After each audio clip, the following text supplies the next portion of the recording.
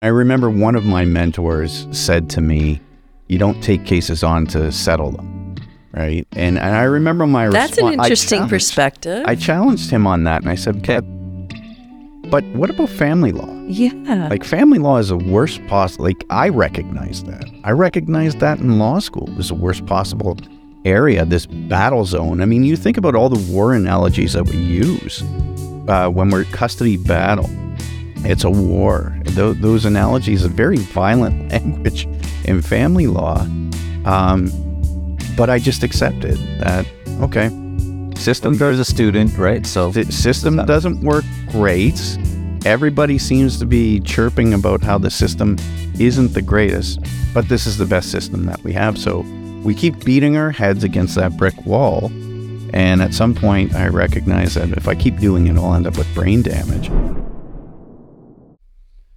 Fatal car accidents. I mean, I'm used to driving down to Windsor. I'm from Windsor. You're born in Windsor? Born in Windsor. So Windsor is a border town of sorts. It is. It's a border. What does a border town even mean? Have you heard the term border? Yeah. I've heard of it. But what does it connotate, border town? Well, on one side, you have, in fact, if you listen to the song, Don't Stop Believing, okay, South Detroit would actually be Windsor. Right. Because there really is no South Detroit. It's Windsor. So you had the benefits because Detroit, at least growing up, was such a big city. Right. It was a growing city. I mean, I saw all my first concerts there, all the entertainment. But it was effectively, you had two different cultures. Also scared the crap out of me because the Detroit news was always about murder and killing. So as a child, when you reflect on trauma, I was always scared to watch the news because it was always the lead story was always something about. So you were a child watching news? What child watching news? Come on, you weren't watching like cartoons and stuff like everybody. I watched cartoons too. Scooby-Doo, though. Tell me there isn't trauma in Scooby-Doo. Yeah, well, it's interesting because like Windsor, Detroit, I've only passed through there. I've never stopped in Detroit. I'm only thinking about Detroit now because potentially I would have a family member going to school there or something, right? And there it is. It's been there all along. And if you want to catch a Leaf game, it's sometimes easier to catch a Leaf game. It's a good game to watch, at least for a while. It was, Ottawa, Toronto, or Detroit, Toronto. And when you go down to these places, you get all these fans kind of coming through, right? So, that's where you were born. Growing up, though, the natural rivalry in baseball's my sport. Got it. Detroit Tigers. Toronto. Yeah. Detroit, Toronto. Yeah. And then they went and realigned everything. Yes. And so now there still is that rivalry, but they don't play each other as much. So beautiful stadium too, Tigers. Yeah. You know what, though? I miss the old ballpark. Yeah. I'm a traditionalist and a purist. That old hole of a ballpark where $4 got you in to the bleachers. And, as I got older, you bought a case of beer and sat in a parking lot across the street for an hour or two before the game to get ready. And then you were $4 in. And it was, the obstructive view seats. You don't see stadiums with those kinds of things anymore. The closeness to the field, you don't see that as much anymore. So you grew up in Windsor. In Windsor. And you went to university in Windsor. I went to university in Windsor. My mom actually was a nurse in Detroit at Henry Ford Hospital. Okay. And married a Detroit cop. It's like an extension, these two cities. Well, yeah, people will even go grocery shopping. Like, both live in Windsor, and they'll go across the cereals you can get in the United States. Oh yeah, as a child, it's like just a bridge. You just go back and forth over the bridge. Yeah, there's a bridge and a tunnel. Yeah. So you either took the bridge. I always liked taking the tunnel as a kid. Okay. But my mom, when she married the Detroit police officer, after my parents had separated, they separated when I was 6 and divorced. I was going weekends. Oh, over to the States. Okay. Which probably fueled my trauma as a child because I was always afraid I would get murdered or abducted. Like those were the storylines. But then I had the same feeling, and I grew up here in Flemington Park. So, I mean, it's the same feeling, but it is a worry when we're that age. And it must have been way more amplified for you because obviously you do know what it's like to live in a nice place like Windsor, and it's people leave their doors unlocked, I imagine, back then, and that kind of stuff will happen. And then you still know you're now moving into a different sort of an environment when you go into Detroit.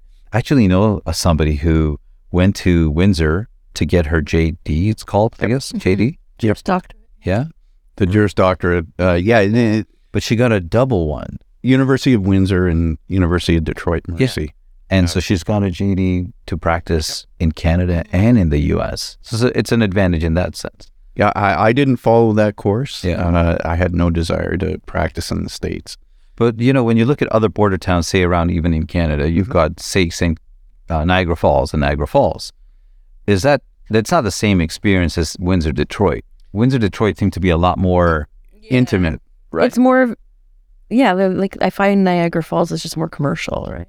Yeah, it's tourist. It doesn't have that feeling like, From town. when you could go down to the Windsor riverfront and your skyline was like what used to be called the Renaissance Center. I think it's now called the GM Center, but those towers, the circular tower being the centerpiece, you would be able to look over there and see that. I don't think you get that experience necessarily. Like, I travel into Buffalo a lot when I fly. I usually fly out of Buffalo now. And that experience, it's like this long road that then leads you to this bridge, and then you're in New York State. But it's not, there was an intimacy there. There was a connection that you felt being in Windsor, looking over at Detroit. Even when, and you'll often see that the skyline of Detroit, when they have a sporting event, for example, they'll have the skyline coming from Windsor, or sometimes they reverse it and they'll show across the river the Windsor view of things, depending on, like hockey. Yeah, you might see if there's a Canadian element. If they're playing the Toronto Maple Leafs, they may show Canada as just across the border. There was that intimacy. Yeah, you went over there. You would go over there for dinner. You wouldn't necessarily Niagara Falls go over to the States for dinner. Although grocery shopping, I think people still do go over to the States for that. But yeah, it was that feeling like it was an extension of. And so that's my concept of what a border town is. But it's interesting to hear that. Did you notice a lot of people from Detroit coming to Windsor? Yeah, absolutely. And when I was... It's just one way, like where people enjoyed from Windsor going to Detroit. No, because we had cheaper beer. Cheaper beer. And then when the casino... Yeah. When the casino came, because Windsor was one of the first to get a casino. Now Detroit has 2 or 3. But at that point, remember, Windsor, it was groundbreaking that there would ever be a casino. Initially, I think it was run by the province. It's now, I think, privatized in Windsor. But I remember that. It was, and we had an initial casino, then we got a gambling boat from down south. So we had a river boat in Windsor for a while. What they did was they took over the Windsor Art Gallery, displaced the art gallery into the mall, makes you more money this way. And had this big space for the casino. So you were there a while. You went to university there. You got your law degree there. Is that where you got your law degree?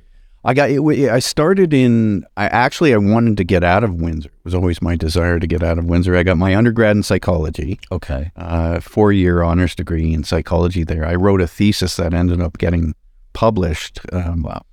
Yeah, probably indicative of the drugs I was using back then. It was kind of a psychotropic Helps trip. The creative side, I am told. But I do have a published paper in the British Journal of Clinical Psychology, which people often find interesting. I don't necessarily remember those times. Right. But then I wanted to get away. So I ended up going to Edmonton for law school. I went to the University of Alberta. Okay. My first year. And it was cold and lonely out there. Andrea, who's my wife, it'll be 25 years in May. We got engaged that very first year I was in law school when I came back for Christmas. And so I decided to move back. I moved back to Windsor. She stayed in Windsor when you went there for school? She stayed in Windsor when I went for school. And then when I came back to Windsor for my second year of university, she went to Mac to get her gerontology degree. And then ultimately we ended up back together. But she and I grew up across the street. Okay. We went to high school together. Yeah. That's awesome. You know, a lot of times there's this idea that professional journeys are not personal journeys. You know, it's a professional journey, and let's just talk about the professional journey. Whereas now I think it's starting to become realized that the person and the professional are the same thing, the same person intertwined. But I don't know I would have viewed it that way. It was a professional journey. It was a professional journey. From when did you decide, hey, this is what I'm going to go? Like grade 2. Right. Okay. So you knew this. Grade 2, I was always into, my interests were, as it turned out, what now is a genre of true crime. Right. My mom was always reading books like that. She was very much about the Kennedy assassination. And so I was always reading these books, and she had books about serial killers. Like, great. You wonder why I have trauma in childhood. I think I'm identifying. Yeah, okay, there we go. But we charge by the hour too. I had an interest in it, and so what ended up developing from there was I also had this, what it turns out is a social justice kind of thing, a rightness. But as a kid, if you're able to talk well, if you're able to argue well, we often turn to those kids and say, you would make a good lawyer. So that sunk in. I didn't have my own self-identity. The concept of being a lawyer was it was a noble profession and you made a lot of money. So from grade 2 on, I wanted to be a lawyer. So my trajectory was always on that path. What's the easiest way for me to get to law school? Well, instead of following the sciences in undergrad, because I was very strong in math and science, I went into the social science. But in retrospect, the reason why I went into social science is because I love observing human behavior. Sure. So in retrospect, when you're a lawyer to do that too, right? Well, it does, but I don't think I recognized at that point in time that it was just the straightest path to get to law school. I can get the higher grades in social science to then get to law school, and then I went from there. It's now that I'm reflecting on things that I'm like, wow, the opportunity for me really was to learn about people. So you always had that social aspect to yourself. I did. And when you started heading off to law school, what were your first impressions when you got there? Because now you're not studying social science anymore. You're not studying psychology. You're starting to study, tort and law and all these other things. How did that taste at first? Well, I don't want to say it was an awful experience, but I think law school has it wrong. They identify these things as building rapport or getting to know, or even treating people as if they're human beings. But when you first got there, I mean, let's imagine, right? You're just arriving into Edmonton. You're excited about your future, right? So everything that kind of comes your way, it's like, okay, so this is what it's about. So let's dive in. Or, well, I mean, I think that initial, for me, it came crashing down kind of quickly because you realize how ultra competitive it is. So you go to Edmonton and you notice the same, it's ultra competitive. Usually when we're in Toronto, we hear that about Toronto and Bay Street and versus other parts of Canada. But you're saying that you notice this. It's noticed that everywhere. It's not just law school. It's just the culture of the university too. Yeah, or the culture of a lot of curriculums. Professional schools, period, have that. You're second guessing yourself. The concept of imposter syndrome. Do I really belong here? Well, you had that going in. I knew I belonged there. Well, maybe not going in. I think it's healthy to keep your ego in check as you go along in life. But certainly the experience that I went through, I don't deserve to be here. These people are alive. Just listening to people speak in the classroom, you would have people, I swear to God, that they would be going through the dictionary the night before to come up with the most complicated words that they can to explain a simple situation, which really, if you think about it, has become the nature of how law tends to be practiced. But it was intimidating. And when I was there, I have my moments where I'm like, should I continue this? Is this what I want?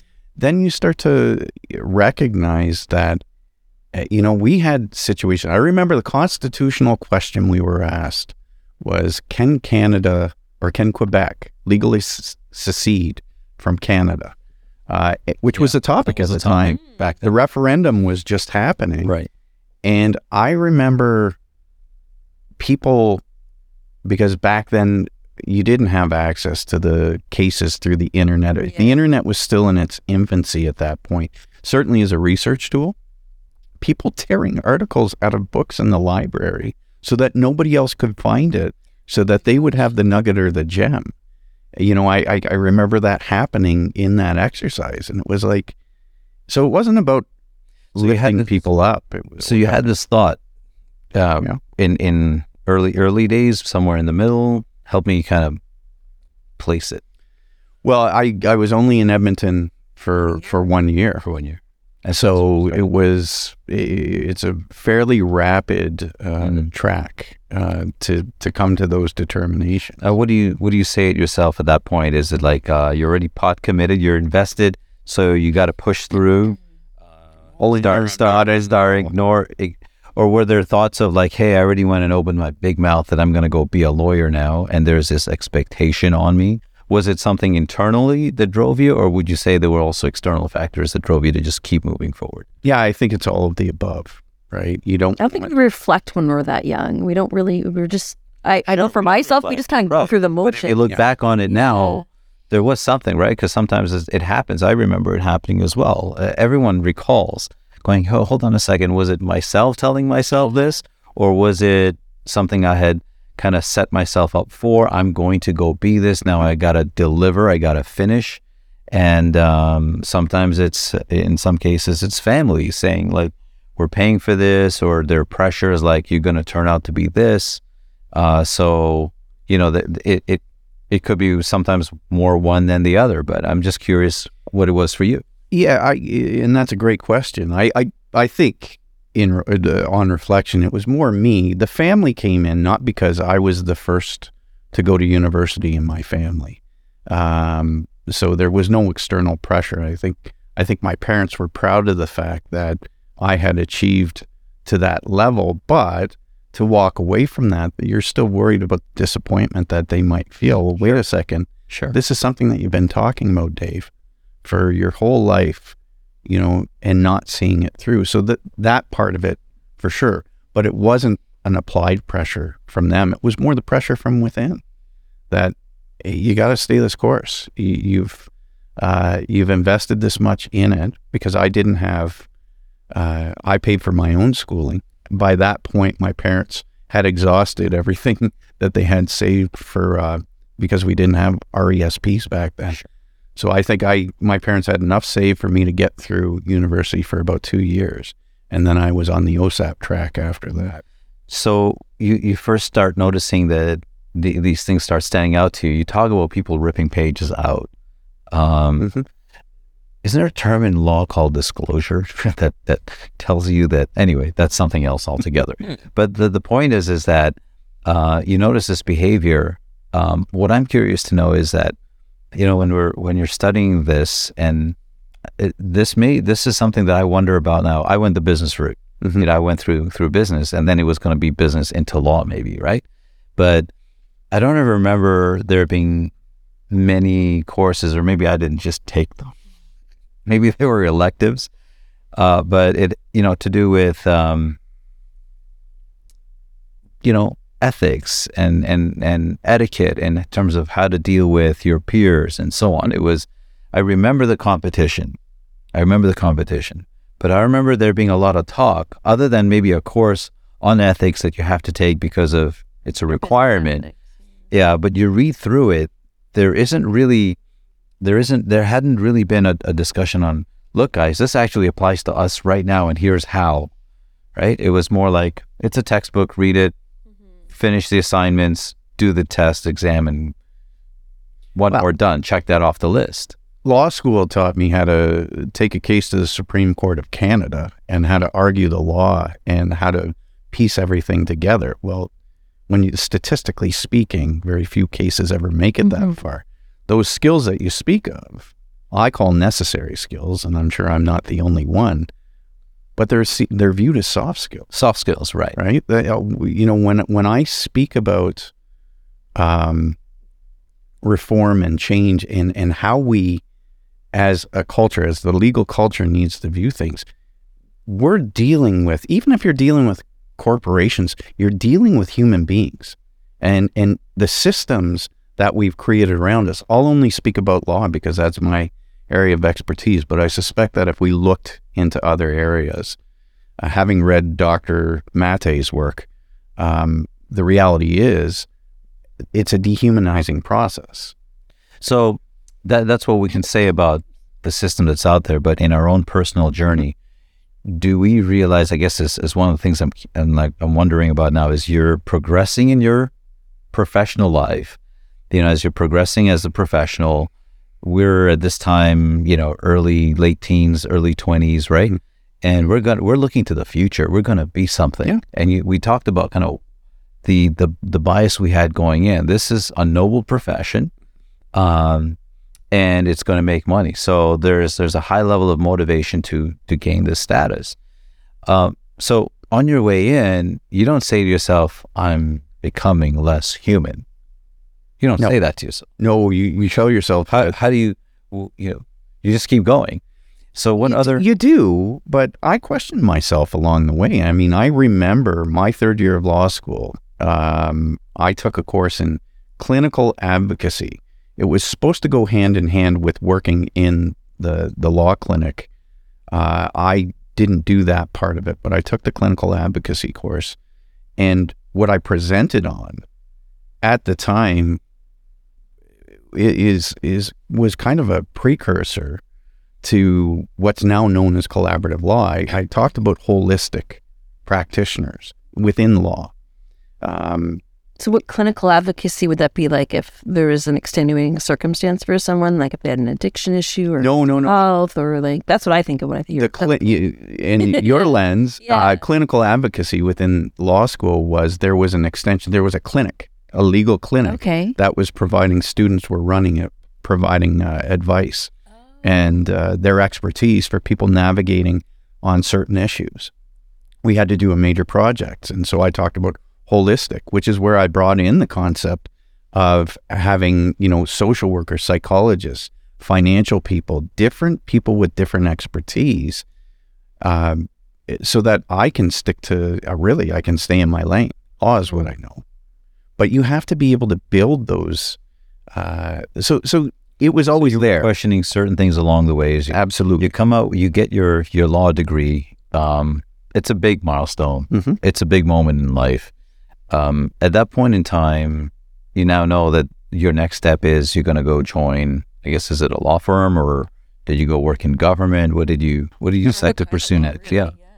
Well, and I think at that point I was looking for the experience, being exposed to different areas. So the full service experience. Now, what I didn't do at that point was I had no desire of going to Toronto. Majority of the articling jobs are in Toronto. Mm-hmm.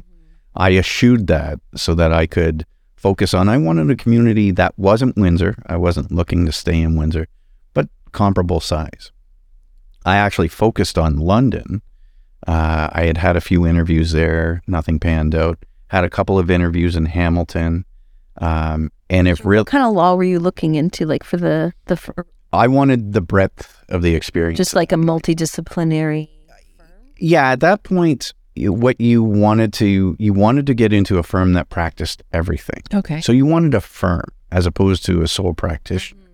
Mm-hmm. So you wanted exposure to the civil law, to family law. Did you do articling? You had to do articling, obviously. And where did you article, and what kind of firm? Well, what ended up happening was I got no jobs. I came back to law school in September of, I guess it would have been 1996. So 96, 97 was my last year.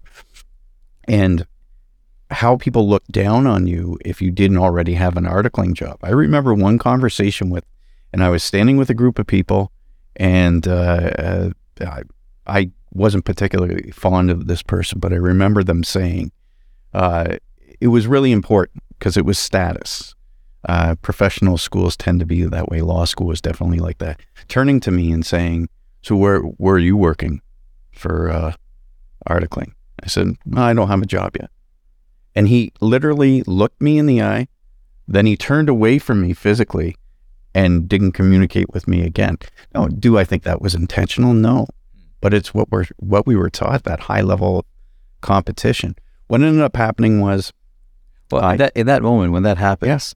Okay, so what goes on then in your mind at that moment going, I gotta go get a job no matter what, or no, I'm fine? No. What do you say to yourself at that point? It was more like, who do you think? You saw it as a reflection of him, not you. Yeah, this is what we're building up to be. So you never thought yourself lesser because some guy did that? I'm sure I did. Because that's the pressure, right? That's the pressure. Yeah. That, you don't belong, you're not good enough, if this, if that. Versus you might have just said like... But I also knew that, I had given up applying to an area where, maybe 60, 70% of the jobs were situated. I had to carry that too. I had to take ownership of that myself. But yeah, it was definitely, and I never talked to that person again. That person probably doesn't even realize that in that moment they did that, because you didn't intend it. Did you say to yourself at that point, no, I'm okay because, here's what gives me my worth? I didn't think I was ever going to get a job. It's like when you break up with your first partner, you never think you're going to find somebody else again. I was, crestfallen is probably the word that I felt at that point, but you persevere. And what ended up happening was I found a job in Waterloo. Kitchener-Waterloo was not even on my radar. And things happen for a reason. I do believe that. And so I ended up there, and it's been the most incredible community to not only grow my professional roots, meet some incredible people along the way, but also to raise a family. We were fortunate in that when we moved to Waterloo Region, it hadn't grown. Blackberry was in its very nascent stage. Right, Blackberry was, I forgot about that. Yeah. Yeah, I read something about Blackberry this morning, but it was, it was growing. It hadn't yet become the Northern Tech Center that it's seen as now. So to be there through that evolution of that community, like an old German farming community, was pretty cool. When I'm just thinking about it right now. I hadn't necessarily thought about that. What landed you in Waterloo then? I got an articling job at a fantastic firm to this day. Was it like a full service firm? Full service firm. Okay. Full service firm. And at the time, one of my mentors, so the principal was a younger lawyer. He's a few years older than me. He and I still keep in touch. He's very involved in collaborative law.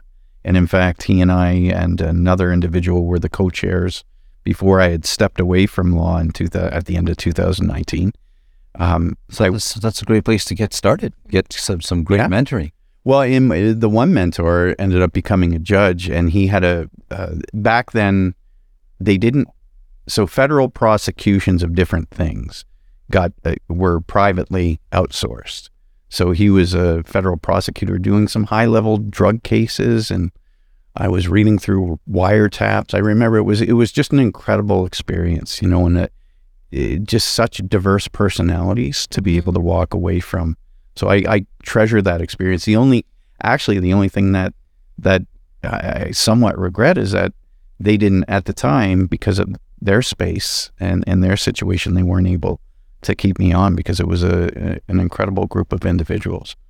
So that you're off to a great start, because being around those kind of people in this law, it's in this sort of profession, it's that's not often the first stories we hear about articling, and when you hear about going out there and working, I don't know, how many hours a week are you supposed to work if you're supposed to be a self-respecting lawyer? What is it? What's the number? Well, and I probably told myself that, like I was working more than I should, not because they asked me to, but yeah, I mean, I was putting in 60, 70 hours a week, probably not in articling, but once I started on my own, weekends there was no such thing as weekends. You fit in things when you could fit them in. And where did you learn that? Like, how did it come upon you that? That's a good question. That work culture. Yeah. Well, yeah. It's a good question. It's almost like there's a lot that we take away from our professional schools that seems to be inherent. It becomes the norm. I can't say that anybody ever said to me, other than I need you to finish this task, that the expectation is that you work 70 hours to do it, but we think that we need to. We think that that's just what we do. Those are the things that I started to question over time. Hey, isn't that interesting? So we question it, but we keep going. But I didn't question it then. Oh, so I started questioning it until later on. Like, what the hell am I doing here? What made you notice it, though, that when you did bring awareness to it? What made me notice it? I think I had to look within myself and notice how much I had given up. You noticed that you'd start giving up. Well, what did you know? Especially kids. Once you start having kids, and it's like, wait, I can't be there for, and I was trying to balance it all. Yeah. Sure. Thankfully, Andrea was staying at home. And what I've come to realize over time is that she was shoring up the shortfalls that were in the home so that I could continue to pursue it. And she didn't want to be the one to pull me back down. But I mean, she's talked to me about it again in retrospect, but it was just, this is what you do. You have to work hard. The work ethic probably came from my dad. It's a good thing to have a strong work ethic. Absolutely. But work ethic balanced with sacrifice and taking a deeper look at it. And sometimes there's a difference between, I don't know, I'm just thinking about my life or different awareness of different people's lives that I've worked with is sometimes you need to do that 60-hour work week just to push through to get started or to get the momentum in your career going, right? You build that kind of momentum. But once we have our bearings, if you will, or our footing, we don't pay attention that we have the momentum that we were seeking to get off the ground, and we don't have to keep going like that. But we'd never stop to think about it. And you just have this kind of like circular wheel that just keeps going. And the hamster wheel. Yeah. I call it always at startup, because when we're done with startup, we're starting now. When we've finished with one level, when we've mastered it, someone else comes along where there's this feeling, the way you just described it, someone looks at you and then turns the other way because you don't have this yet, So now you're in that next group of people. So you're starting up there. And then when you get done to the top, now you're starting up somewhere else. So you're always in startup. It never really settles.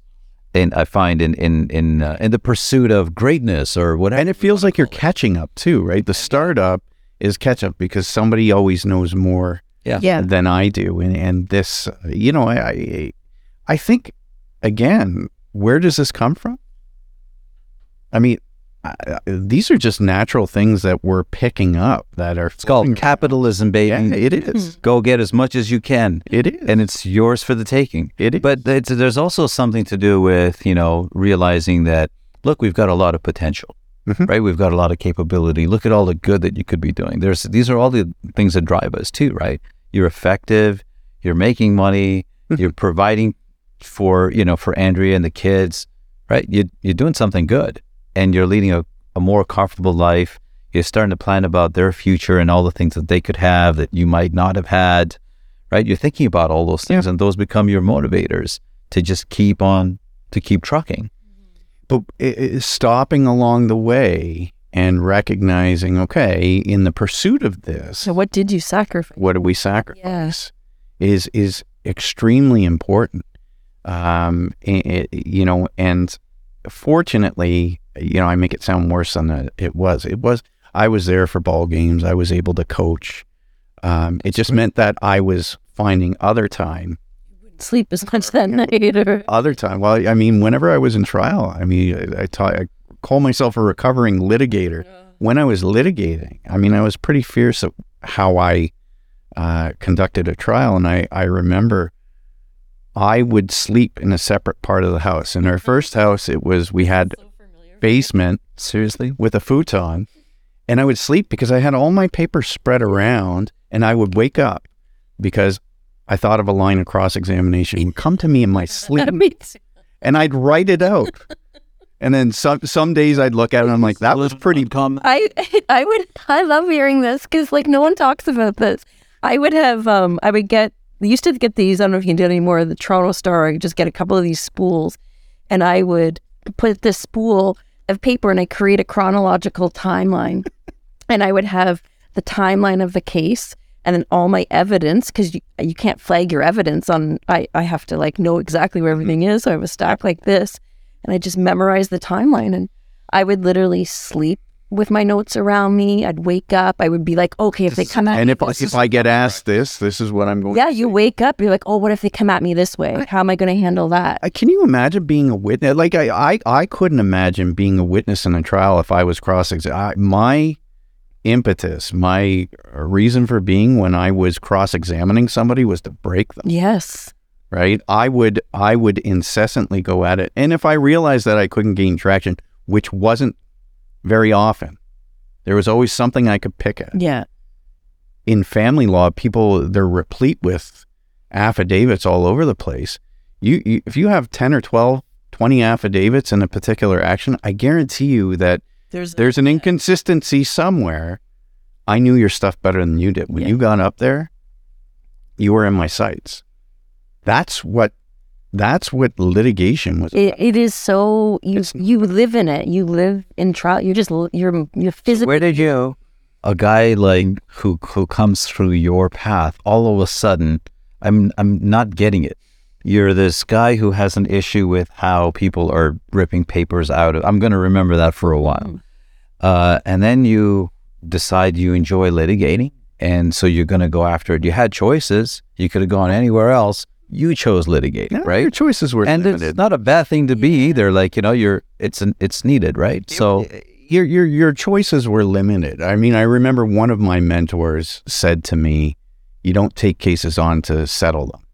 Right. And I remember my response. I challenged him on that, and I said, okay, but what about family law? Yeah. Like, family law is the worst possible. Like, I recognize that. I recognized that in law school. It was the worst possible area, this battle zone. I mean, you think about all the war analogies that we use when we're custody battle. Mm-hmm. It's a war. Those analogies are very violent language in family law. But I just accepted that, okay, system. You're a student, right? So system doesn't work great. Everybody seems to be chirping about how the system isn't the greatest, but this is the best system that we have. So we keep beating our heads against that brick wall. And at some point, I recognize that if I keep doing it, I'll end up with brain damage. So I took myself. Kool-Aid. Well, I drank the Kool-Aid initially. But then I pulled myself out completely. Once I made that decision in 2016, and I made that decision because of the things that I was encountering.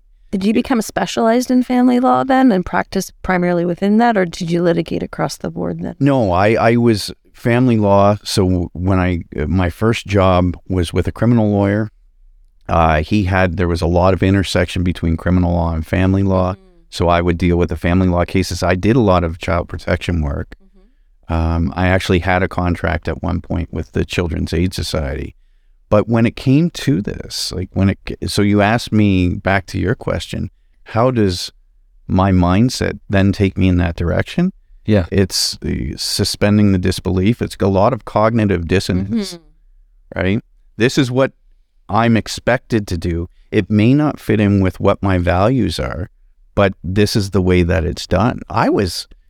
and I would gear myself up for these cross-examinations. Yeah, it's a pretty, I imagine there's a high to it, right? When you're sure. And when it's over. It's a bit, because again, that system is predicated on winning. Adversarialness. Yeah, Yes. but it's winning. It's dehumanizing right from the start. We refer to people not as people, but as applicants and respondents and clients.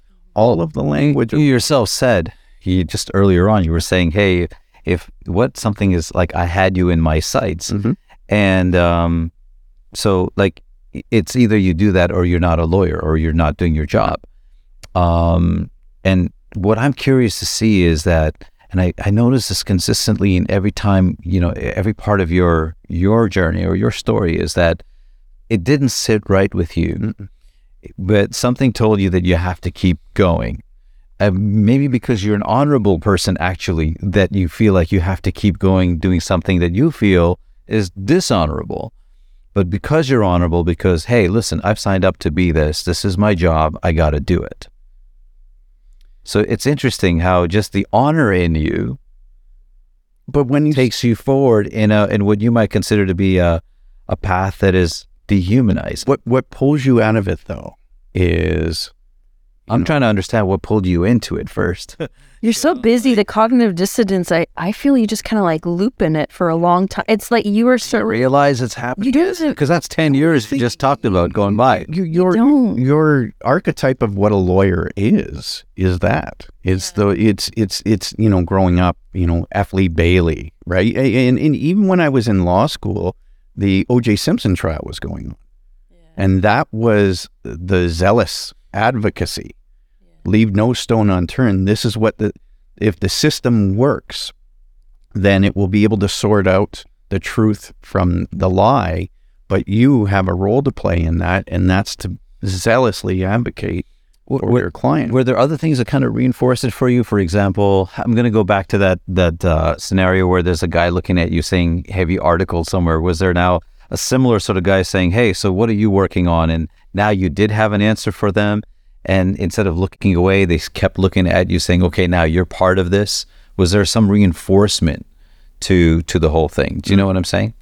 The reinforcement was getting favorable judgments, mm-hmm. right? And cost awards, right? I mean, I was once asked, what was your greatest day in court? And this is, I was asked this when I was being trained as a mediator. What was your greatest day in court? And I remember thinking about that. And it came to me pretty quickly. It was a case where a parent had absconded with a child a week before the other parent's visits were to become overnight. I effectively advocated to get that child placed with the parent who had never had an overnight with the child since the child was very young. So the best day was getting that judgment, 36 pages of brilliance where I had done my job. This was the pat on the back, the external validation that I was getting from the court, along with a massive costs award.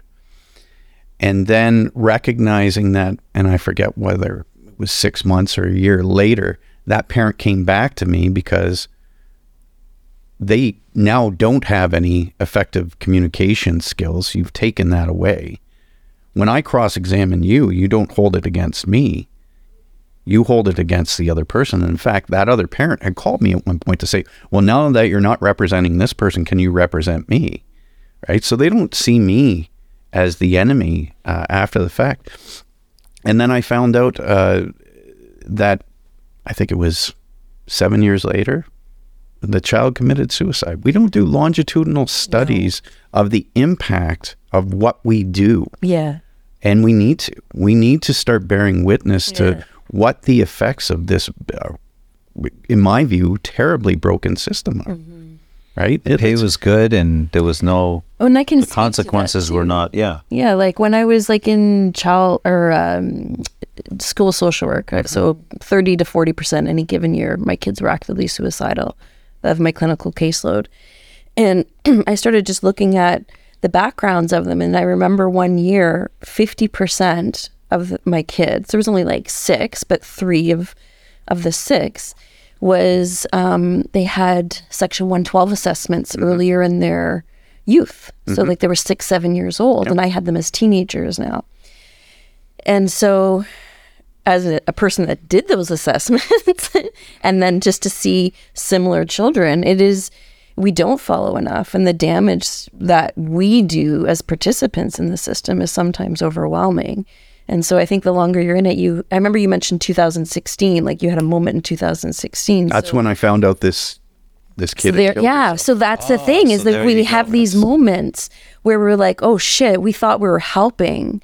And what we're doing is being weaponized, not for the nurturing or the helping of kids. Because I know that's been hard for me to struggle and chew with. So like, what was 2016? You found out this child died by suicide, and then take us through that.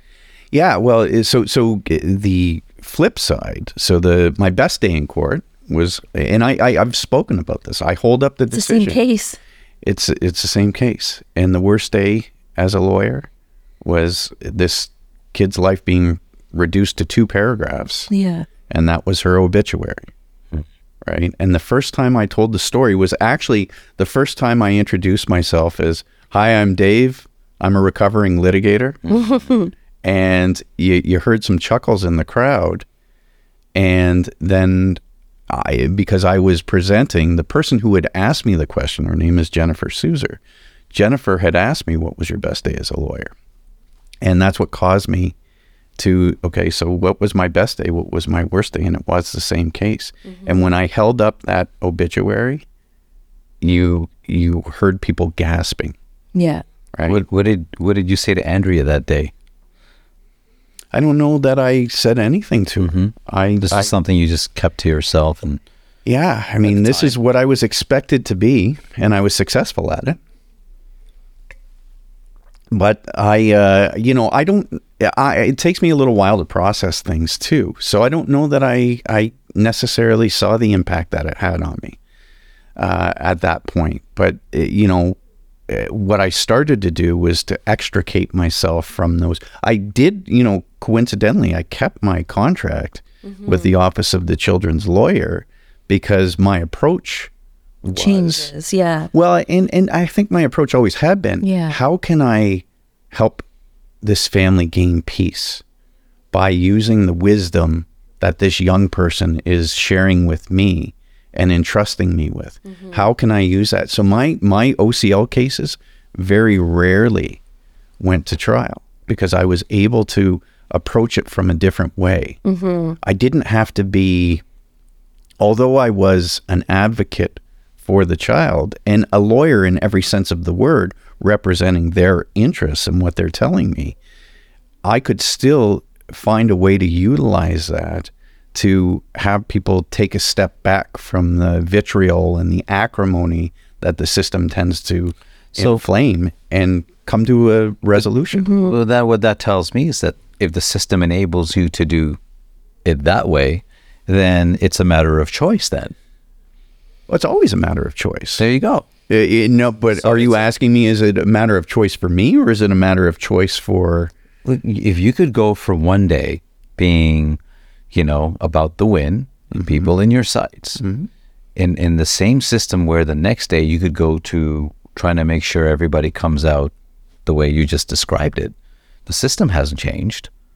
You just chose to do it differently. That's right. There you go. That's right. So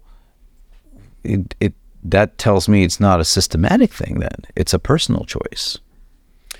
Well, it's a personal choice, but yet I see so many people, and I struggled. So before 2016, I struggled playing both sides. Right. Maybe it's a culture within the system. Well, I think it is. Yeah. I think it is. And I think sometimes you're left to feel inferior if you're not that advocate that, and some of the things I see, and this is where I enjoy my role actually more as a mediator. Right. Because I can sit back. Not too long ago, I was brought in to help with a facilitated settlement meeting where things had become so polarized and entrenched over the course of years.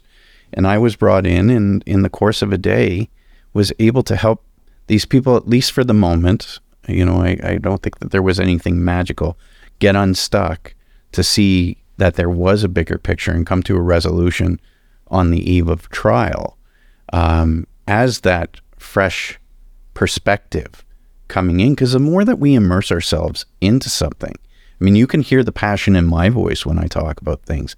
I'm immersed in this.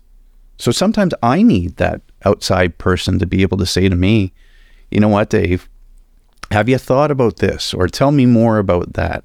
Teasing out those curious questions to get me thinking outside of my own head, to be able to look at things maybe a different way, right? You know, I don't. My career as a lawyer has left a lot of wounds and a lot of scars. You know, but you're right. I made a choice, and I've decided. That said, I still find that there's that wanting to pull back in, because this is what the archetype of a lawyer is. You're not a lawyer if you do it that way. So that's when you have to find your own tribe and the people. Piece. It's a cultural piece too. So that's what when you said that, Trina, it resonated with me. Yeah, because I mean, it's still the same legal system at the end of the day. It's still using the same knowledge that you have. And look at you, you're doing it differently. And that's why I asked about the reinforcements as well, because that's how culture works. There's reinforcement at some point. There's a reward. Did you find that now, and what I'm hearing you talk about really is that you started placing different values on what reward meant. Earlier on, you have to do that intrinsically, but you did it. I did, but the system still values winning, and the system, and there's judgment and competition. Within the system as well, right? So that's what I'm wondering about. So you went from, and this is the hard part for a lot of people to do, I find, right? Is that and I don't think it's exclusive to law. I think it's out there in a lot of different places. But when we look at it, there is a lot of emphasis put on the win. There is a lot of emphasis put on the monetary rewards and things. It happens in business all the time. But where did you start going from saying, hey, I will make less, you had to know this, I'm going to make less money doing it this way. I'm not going to get the kudos for the win, right? Those external reinforcements are not going to be there anymore. Right? But from a business standpoint, it was half of what you said at the beginning when you said you were pursuing law. Right? But you can still, from a business standpoint, still make money doing it that way. You're holding true to your values. Yeah. There's a huge shift that still needs to happen. We hear a lot being discussed, particularly within family law, the advent of social media. I can tell you that most of those people that I've come across don't walk the talk, but I do, and I'm going to continue to. I'm going to continue doing it this way. If people, I don't see my role as trying to get people to follow me. The reality is, if what I'm doing well, and I'm staying true to myself, which is important to me, and is effective, people will naturally follow. I think that's the key right there, is that the reward is being true to yourself. And you know, you value that now, being true to yourself. It seems to me that, you know, what your journey that you've gone through is probably very similar to what a lot of people go through right from when they start out in law school, and they see certain behavior, right, which they're like, wait, this doesn't look like how it ought to be. Ripping pages out of a book. You shouldn't be tearing pages, right? I mean, out of a journal. And we are the people who are supporting the legal system here. We're right. So if you notice that, and you kept noticing it, you couldn't have been the only one who noticed it, right? So as people notice this going on and on, at some point in time, they bury that, they stop listening to that voice, and you just kept listening to this voice inside your head, but you, at some point in time, said, maybe you talk about 2016 being a tipping point, and you didn't even realize it, maybe even when it happened at that moment. You got the news, it kind of didn't sit well with you that day, but then you just kept on going. But when you look back, it's like the accumulation of all of these tipping points that finally got you to see it. And you just said to yourself one day, you know what, this is how I'm going to do it. Now, on that day when you decided, I mean, you might not be able to pinpoint the day, there had to have been a thought going, there's going to be consequences for this. Well, I think the immediate thought is back to what you had just said. Am I going to be able to sustain myself doing this? What storm will I have to weather to stay true to myself? I mean, fortunately, at that point, I was quite immersed in collaborative law, and I was in the midst of taking my mediation courses. So I was on that path. But yeah, you absolutely, am I going to be able to feed myself and my family? So those are the things that you start to worry about. But again, I was able to do that having practiced for 17 years. I started practicing in 1999. You knew you were going to be fine. Yeah, I had, the inertia was in my favor. Now, stepping away from practicing law in 2019 and just pulling the cord completely. So did you reevaluate your values to pull that burn cord? out. Okay, yeah. So what did that look like? How does that, when do you know you're burning up? I don't, again, the burnout is not a single event. It's a process. Yeah, sure. And I think for about a year prior to, I was open to opportunities. And the opportunities that I was looking at weren't in law at all.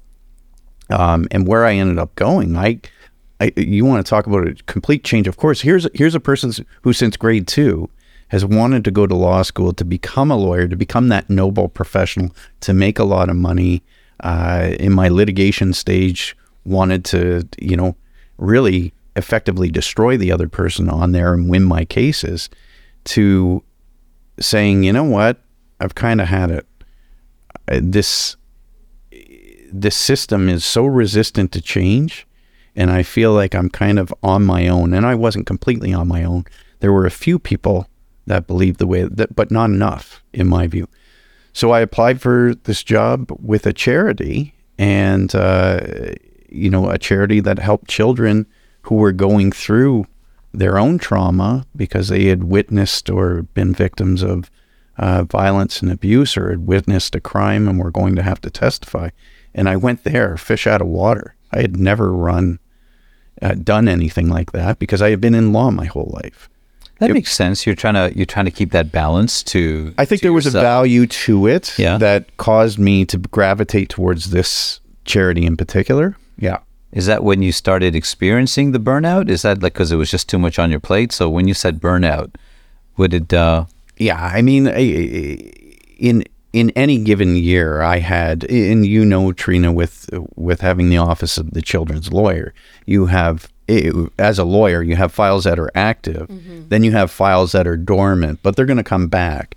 So, I mean, at any given time, I had 50 to 100 cases going on because I was also assisting families going through the transition of separation and divorce, trying to do that in a culture that values winning. I see it in collaborative all the time. People talk about collaboration, and it's not that. It's still about winning. I see the mentality that a lot of these lawyers hold, where they can't, they can't consider that there may be other perspectives. They say, just because you say you're collaborative, and I was actually speaking about this before I stepped away from law, let's really evaluate what collaboration means.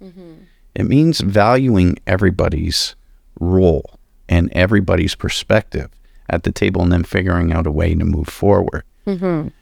Law does not lend itself to collaboration or to perspective. Yeah. So you had 50 to 100 cases going. You're on fire. Oh, I was at the top, right? I don't know what a lot is or what's an achievement. I mean, in terms of my, I wasn't suffering financially. Was I the highest paid lawyer? No.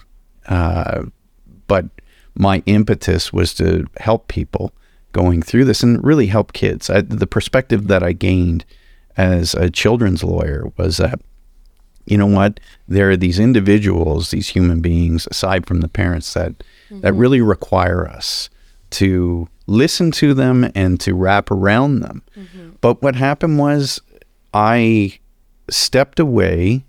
I was getting all kinds of collaborative files. I wasn't, I had it. I wanted, so what do? I pull the plug, send all of the clients that I had at that point out to lawyers that I respected. I didn't sell my practice. I didn't try and make money from it.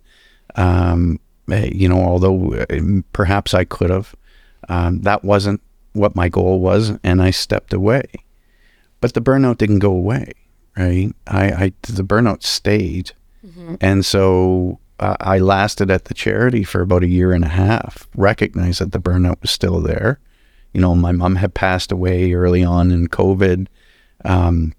My grandmother was one of the first cases in Windsor of COVID, went in with a pretty sharp mind and came out, and she hasn't been the same. Describe though, when you said the burnout. Yeah, what is describe that. What does that feel like to a seasoned lawyer? How do you know you're burning out? You just don't want to do it anymore. I can, lost the motivation. I could picture myself. Yeah, I don't know that the motivation loss was there. I mean, I still effectively assisted people. I just didn't want to do it anymore. I just saw myself, when you can see yourself pulling up stakes and doing something that's so completely different from what you've ever done, because even though the charity aligned with how I had done things, my role within the charity was as the executive director. That's something that I've never done. I was a sole practitioner. Now I go to managing 15, 16 people within this organization. And then you throw COVID on top of that, where charities at that point didn't know whether there was going to be another check coming and what was going to happen. The donors decreased because there was a blip with their investments, all kinds of things. But I just recognized I had never given myself, and throughout my career, I didn't recharge. So what did it look like? I was exhausted mentally, physically.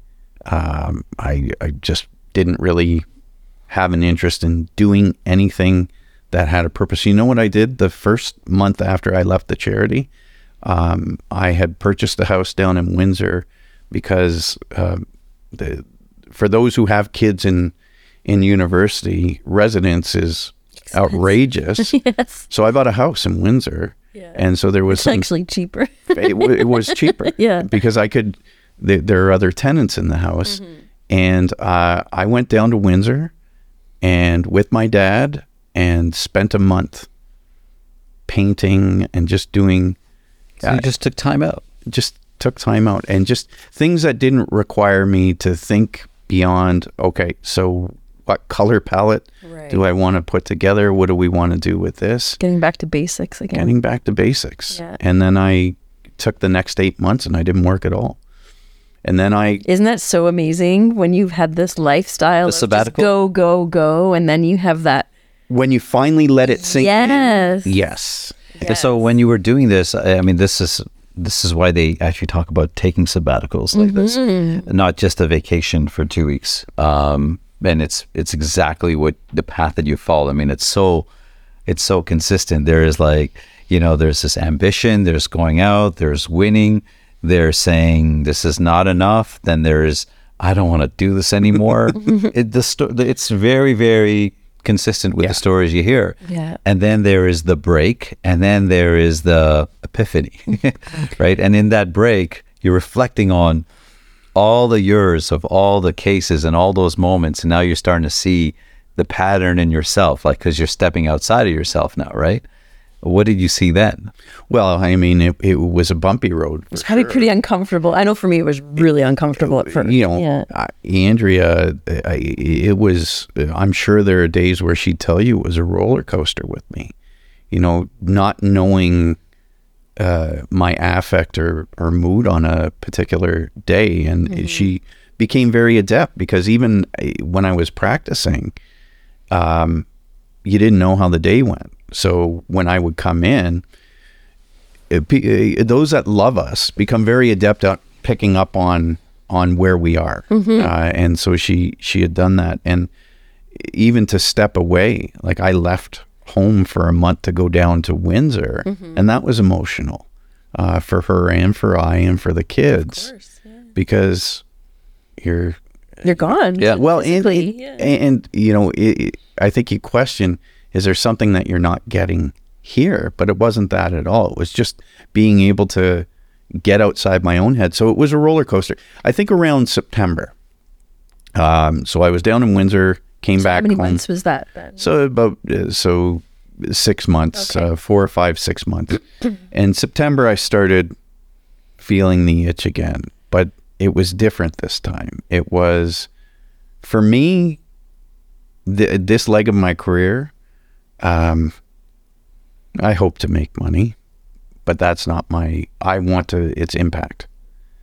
As I take this journey going forward, it's about impact. It's about, you know, whether you want to call it something cliche like legacy, it's what impact am I going to have? How am I going to make things better? You know, I see myself in legal reform.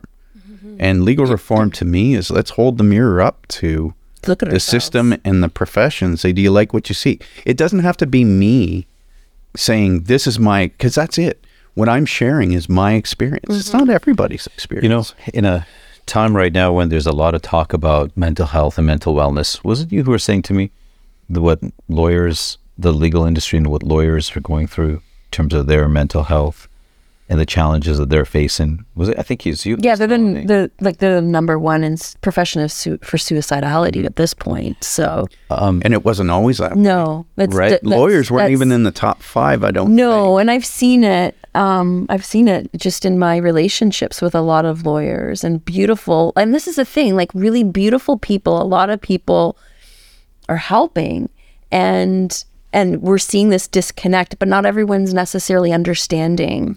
And I think really what it comes down to is, you know, most people that I have worked with that are lawyers are truly helpful people. They went into law to be helpers of people and a pursuit of justice.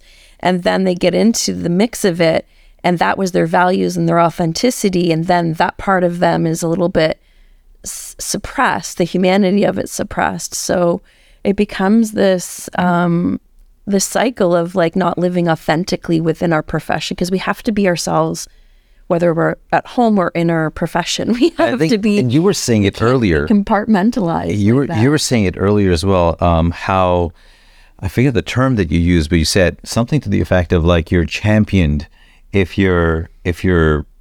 Yeah, there's a social currency. Social currency you talked about. Yeah, there's a social currency. Amongst... just amongst any professions, you see that I've experienced this in child welfare, I experienced this in law.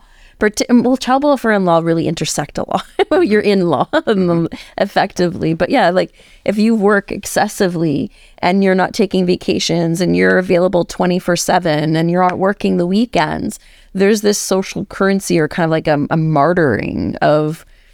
I'm always available. I'm working the hardest. And I know when I started to create boundaries and I wasn't available at 6 o'clock in the morning for phone calls or at 8 o'clock at night or on a Saturday, then it's like, oh, must be nice to take all this time off. Yep. I'm like, are you are you kidding?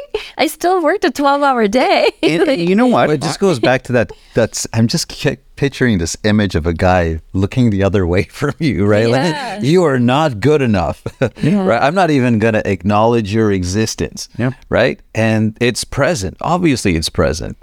So what do you say? Well, I mean, it stuck with me. I still tell the story, so it had an impact on me. And it was a motivator doing it to you. It could be a family member that does it to you. In some cases, right? So it happens. It's a real thing, and that's what I mean by these reinforcements, right? But then here's you, and that's why I'm loving this conversation that we're having with you, because you've gone through all of it, and before, you didn't finish like that.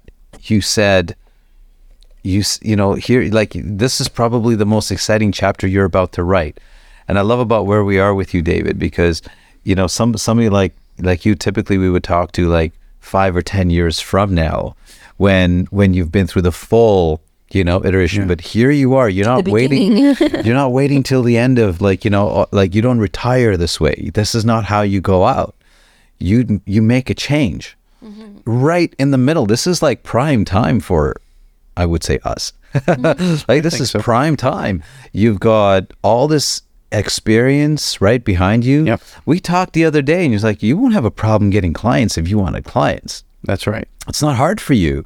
This is when you cash in on exponential returns for all of the investments you've made up until this time. And you're passing on it. And you're passing on it to do something which right now you're not even sure about, actually, isn't it? No. So like but I want to be like thoughtful and deliberate. One of the exercises I did, and I know she's a friend of both of yours, is Nicole Copping-Pavers. I took a course with her about a year ago. And I don't know why I had never done this, but I was never the one that participated. When I went to conferences, if there was a meditation exercise, I would, I have to go to the bathroom. Is it done yet? But she had me in one of the courses that she was teaching. She had me create a personal / professional touchstone where I had to identify my mission, my vision, and my values. How am I going to deliver that? And you know what? I have an opportunity on this side of things. One of the opportunities I may have is I thought I had to do it this way. I want young people to realize, or not even young people new to the profession, or people, right? That you can choose your own path. And not knowing where it's going to go next. I mean, here it is. Yeah. I mean, no one's promising you anything right now. I've had the benefit of having a number of successful years to have a foundation. To have a foundation to be able to do this. But I'd rather have people asking, why does it have to be that way? Mm-hmm. Okay, so you're telling me that this is the formula, this is the script. Right. Why?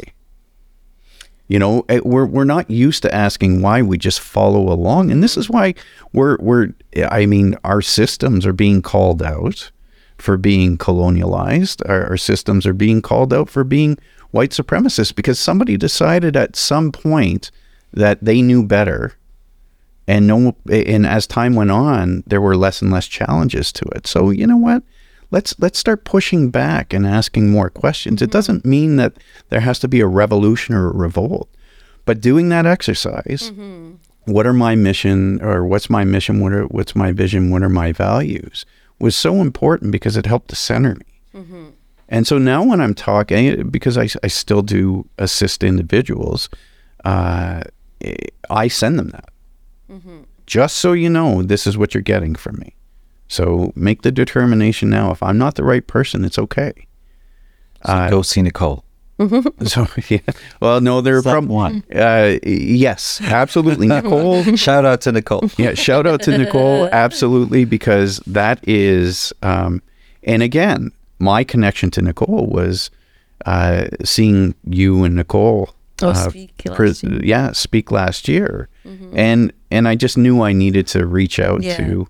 These are so when I say getting back to finding your tribe where you belong, those are the people that I'm surrounded. Well, and it's interesting that you brought that up too, because I hadn't thought about this since we spoke at that conference, and I remember talking a lot about therapeutic jurisprudence at the very beginning of that, and just the healing potential of the law and showing up at a very different way, because we can really hurt people if we're not trying to come at things in a very and we're not doing it intentionally. We're not but it's that adversarial nature, and it's just so toxic for children, and it's so detrimental. But I could talk for hours on that. I digress. But but I remember after that talk, I got an email from a judge, and I phoned them after, and they were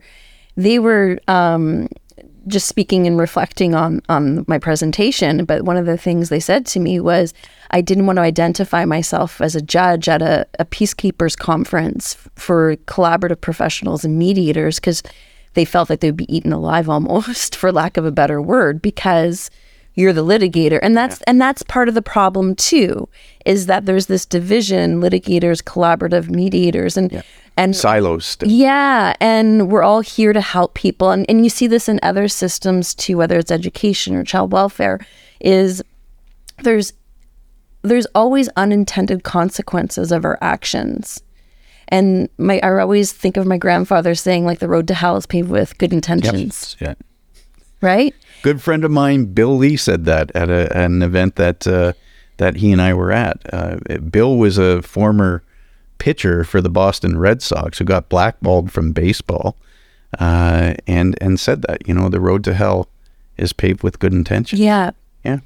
But so is the road to heaven's paved with good intentions. Yeah, but we have to reflect, though. We have to reflect on that, but, right? I know I've actually said the same thing too, that same line, and then it just occurred, right? What I love about hearing, and this is just as an outsider to the legal industry, what I love about hearing you talk about is a couple of things. Number one, that it's still the same system that can be used if we use it differently. So there are personal choices that people like you are making, David, and they're hard choices.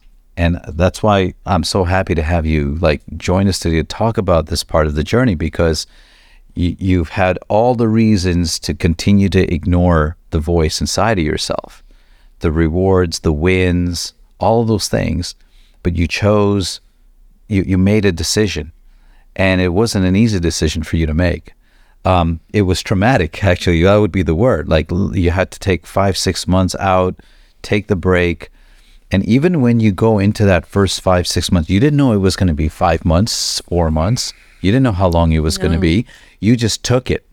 And there was no promise being made then that you're going to feel better after it's done. You just did it. And in doing so, you came to this point of realization. And here you are now re-engaging, using all of your knowledge, using all of your experience. And now you're going to do something meaningful within the same system, right? And you're going to, sure, every system can always be adapted, can be evolved, right? It's how it got to this point. But it sounds like it's an exciting time ahead. I think so. For what you're going to be doing I next. think so. And maybe what one of the conceptions that I have is expanding outside of this system. Trina, you and I were talking about it before we came on, that, stepping outside, the skills that I've developed are adaptable everywhere, not just within a particular system. Yeah. But it's really about, there's that teaching element of me, that mentor element. So there's that part, right? So maybe those within law school, or those going to professional school, or just people in general, again, questioning along the way, staying true to them, identifying along the way. Because that's the one thing that I didn't do. I didn't take the time to identify who I was along the way. It was what I thought I had to be and how I fit within that construct. But pausing, being self-aware, being self-reflective along the way, important. That's not something that they teach us. No. And What it's the essence of would you say? everything. It is. Teach It is. away Here from I am burnout. at 51 years old, and it's like, holy crap. I finally learned how to live. Yeah. So what do you say now, David? I mean, this is just like last thought. If there are, and this is what we're about, right? This is about just breaking, right? You broke it. You broke the cycle for yourself. But I had to break first to then break the cycle. That's exactly it. So if there's somebody out there listening who's thinking about, who's like right at the edge there, who's saying, hey, I do feel this way, but I'm not sure I can afford to take those steps. What's the thought to them? You know what? Again, identify yourself, what you're feeling. Record that. hold space for yourself. That's not something that we do.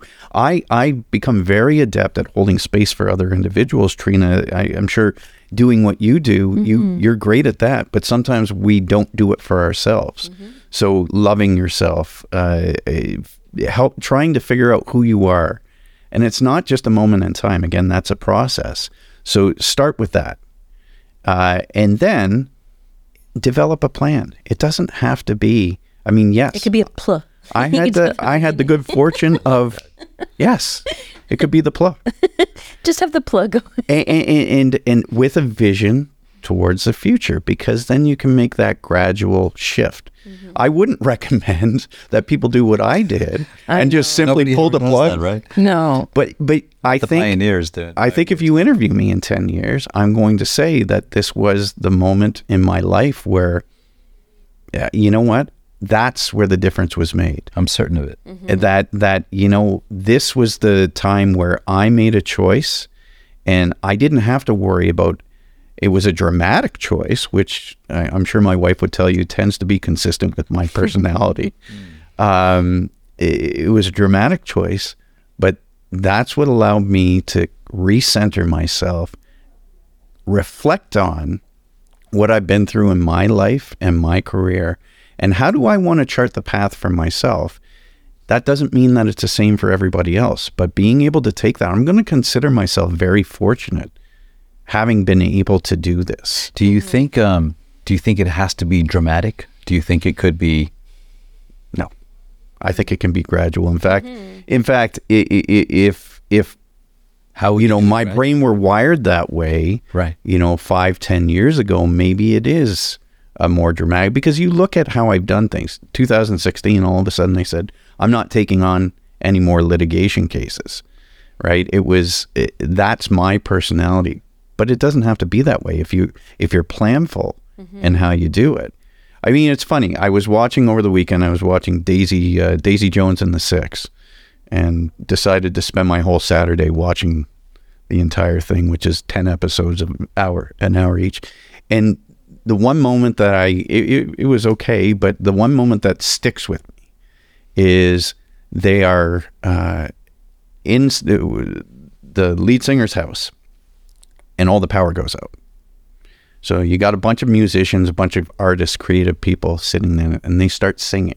And they sing the song Ooh La La, which is Rod Stewart and the Faces.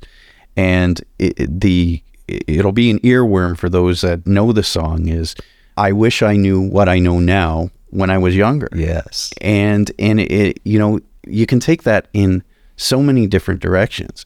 For me, where I took it is, I wish I would have paid more attention along the way. So just pay attention. Pay attention, I think, is certainly, Pay attention to what, though? Pay attention to yourself. Yeah. Pay attention to what goes on internally. Yeah. Very rarely, your instincts will very rarely lead you wrong. No. But we suppress them because we think we have to fit within a certain mold. And you don't. It's wisdom. Yeah. Well, thanks. You might be the only one that says that. But no, thank you. Thank you. I hope this can help somebody. It's whether it helps someone or not, just you're sharing the path that you've taken. Now I can see it, we've had so many other conversations, but hearing you talk about it this way, the detail from your aspirations as, a lawyer to be, to those first moments of, success being paused for you, just really humbling moments along the way, which can really, sometimes, it can be very impactful to a young person at that point in time, right? And then you're like, no, I'm going to go prove something to the world. And you never really bought into that whole culture. You were constantly true to yourself. As much as you feel like you were ignoring what you were thinking, you were actually paying attention to yourself. And then finally you make the decision to really pay attention to yourself. Yeah. And here you are. So I think it's a fantastic journey, and I'm excited to see what's going to happen next. Oh, well, something tells me I'll be keeping in touch with both of you. So Yeah? you'll see how it develops along the way. We're going to have an episode about 5 years from now. Okay. Talking about Where are they now? how's it going? It's already now, right? He's in Panama now. He's in Panama. And yeah, look at him now. And the smiles are going to be just like the same way they look now. Look, when he said Panama, look at how he lived. Right? So congrats on the discoveries. Well, you know what? We all have opportunities in life, and that's this is the blank canvas that I'm now staring at. So time to paint the picture. Yeah. How do you feel about today? Oh, fantastic. So are we now like leaning out of? I don't know. We're like no. This is stuff. you know what? Honestly, it's cathartic in a way. Like this really is the interaction. This is what having watched you guys. This is what I expected, that it was going to be a conversation, and you having gotten to know me, know that I can fit in with that. I like that. No, it's a pleasure. Thanks very much.